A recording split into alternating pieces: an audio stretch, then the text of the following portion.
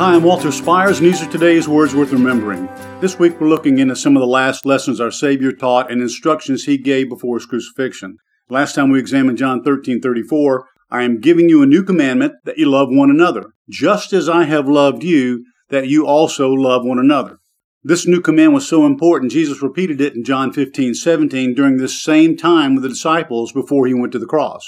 Today we examine the words in the next verse in which Jesus told them what would result if they obeyed this command. Those words may not have resonated that much with the disciples at the time because there was no church, but they would come to be some of the most meaningful words Jesus left with them as the new church began to form. They are just as important today for us, perhaps more so. In verse 35, Jesus went on to say this, "By this all people will know that you are my disciples if you have love for one another." So He's just continuing what He said in that new command. What would Christians in the Christian church look like today if we lived in obedience to Jesus' command? According to Jesus, that would give the greatest testimony from His church to a lost and hopeless world full of people, many of whom are desperate and need a Savior, but don't know it and don't understand what God looks like and have not seen His love. When the love of Jesus does not exist and is not evident, the body of Christ is impotent. We're supposed to be witnesses to the world, salt and light through His love. And if we can't or won't love our own brothers and sisters in Christ as Jesus commanded, why would anyone want to be part of that? Conversely, where the love of Jesus shines through His church because we do love one another,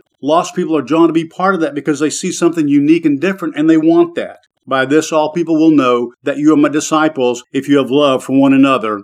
Church, brothers and sisters in Christ, we need to do a better job of that, and these are words worth remembering for Christ's sake. Amen. To learn more about how you can become a Christian or grow in your walk with the Lord and receive freely of all the biblically based content we have created or donate to help keep this ministry going strong, go to onlyjesus.life. That's onlyjesus.life.